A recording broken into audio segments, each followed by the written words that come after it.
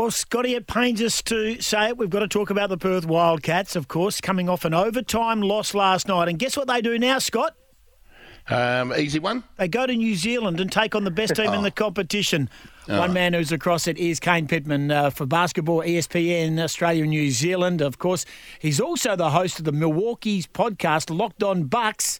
It's nothing to do with Nathan Buckley. And he joins us right now. Hey, Kane, appreciate your time, mate. First things first, them Wildcats are struggling at the moment.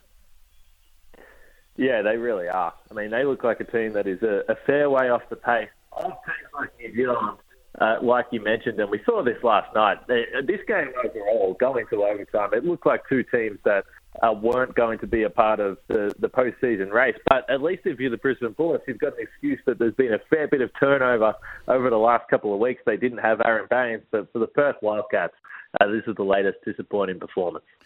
So, from an outsider looking in, to give us your perspective of what the Wildcats aren't doing very well to have themselves in this position at the moment. Yeah, they're not defending, and they don't have any offensive options outside of Bryce Cotton, so they have problems on both sides of the ball. But if we look specifically at the offensive end to start here, you get another 30 points from Bryce Cotton last night. It wasn't his most efficient night, but I find it difficult to look at Bryce when he has these nights where perhaps he's not shooting the way he would like to shoot it. Overall, 8 for 22 from the field, and put any blame on him. He's got no support at all in terms of guys that you can put the ball in their hands on the perimeter and expect them to score. Todd Blanchfield has not had a good season. Mitch Norton is not a threat. And unfortunately, Luke Travis hasn't been able to shoot the ball the way that he would like to either. So too much is just left to Bryce, and in the end, they're struggling to keep pace with the best teams in the league. Well, I sit alongside Andrew Vlahov, and we call the games on SEN, and Andrew Vlahov says the opposition at the moment are saying to the Wildcats, hey, Todd Blanchfield, hey, Mitch Norton, hey, Luke Travis, if you want to shoot the lights out from the perimeter, go for it. What we'll try and make as life difficult as possible for Bryce Cotton. I know he got through with 30 points last night, but I agree with you. He did shoot 8 of 22. Do you subscribe to that theory that there's no plan B for the Wildcats in regards to a threat? I mean, I know that Manick was okay last night and Thomas was better, but Corey Webster can't hit the side of a barn at the moment. No, I mean, I think this is absolutely one of the big problems for this team. And you know, I mentioned Luke Travers hasn't shot the ball too well from three, but I still believe he's the second best player in this Perth lineup. But the problem is that they're struggling to find ways to put him in different lineups because of the lack of shooting on the rest of the roster. And you mentioned Blanchfield and Norton. Blanchfield is a good shooter. He hasn't shot it well this year. But it's bizarre to me that Luke Travers hasn't been able to start in this lineup. And speaking to other teams around the league, I think the reason is because they are just searching for anyone that can shoot the ball, which is why they're starting Jesse Wagstaff. But then last night he doesn't score. So just overall, I think there is multiple lineup problems. And I don't really know if there is an answer with what John Riley's got to work with. Kane, I said to Goss at the season launch, we're not big. We're not big. And with that lack of a true centre, is that the reason that we are so preoccupied with the three ball at the moment? Yeah, well, I think they've only won a rebounding count a couple of times in this game. In this season, I should say. And I think that another problem on the defensive side is that you do have Tayshaun Thomas and Brady Manick taking up two of the import spots. And I always found it a little interesting when you use two of the three import spots on guys that play the same position. And if you look at the defensive numbers across the course of the season, they haven't been great when Manick and Thomas have been on the floor together. And I think, you know, if you look at as you mentioned, the size on this roster and the problems they've had then on the other side of the ball defensively, I think it starts with wanting to play these imports big minutes, trying to fit in Luke Travers to play the four and Jesse Wagstaff, and there's just no balance from a lineup perspective. So, they don't have strong rebounders, and if you're not making shots, if you can't have an impact on the offensive glass, you're going to really struggle. Interesting to see Corey Webster, as Goss said, can't hit the side of the barn at the moment, Kane. He's not shooting it like the way we want him to shoot it, that's for sure. But he played, I'm pretty sure it was every minute of overtime. We've got Mitch Norton. When you've got a tight situation like an OT, Mitch Norton, who's a scrapper, who's a fighter, who's defensive beast, sitting on the pine for pretty much all of it, was a strange move for mine.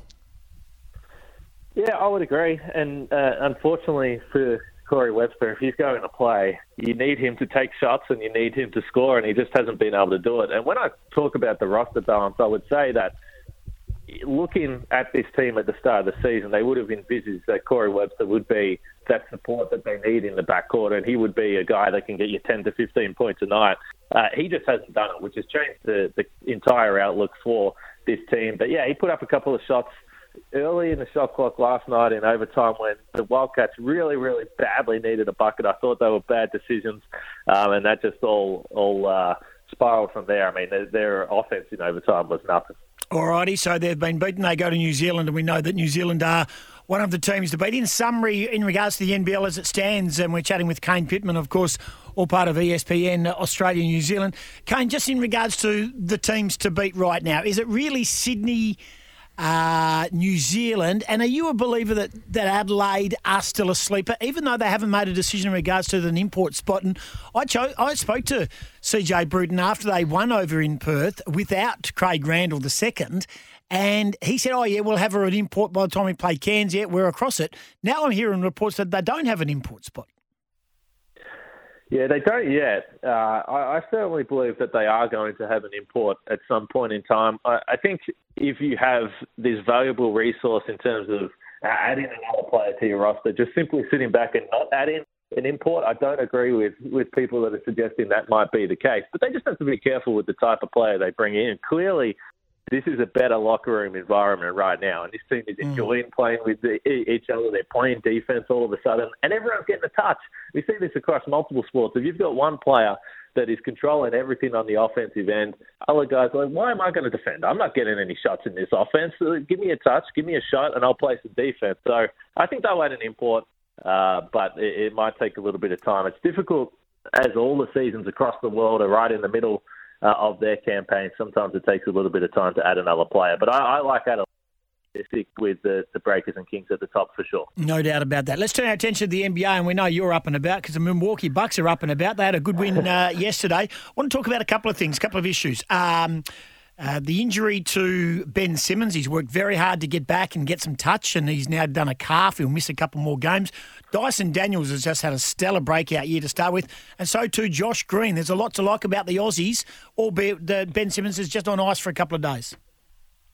Yeah, it's a real shame for Ben. But again, I don't think that it should be totally unexpected. I've been saying from the start of the season, just you got to have a bit of patience with Ben. He hasn't played for well over a year.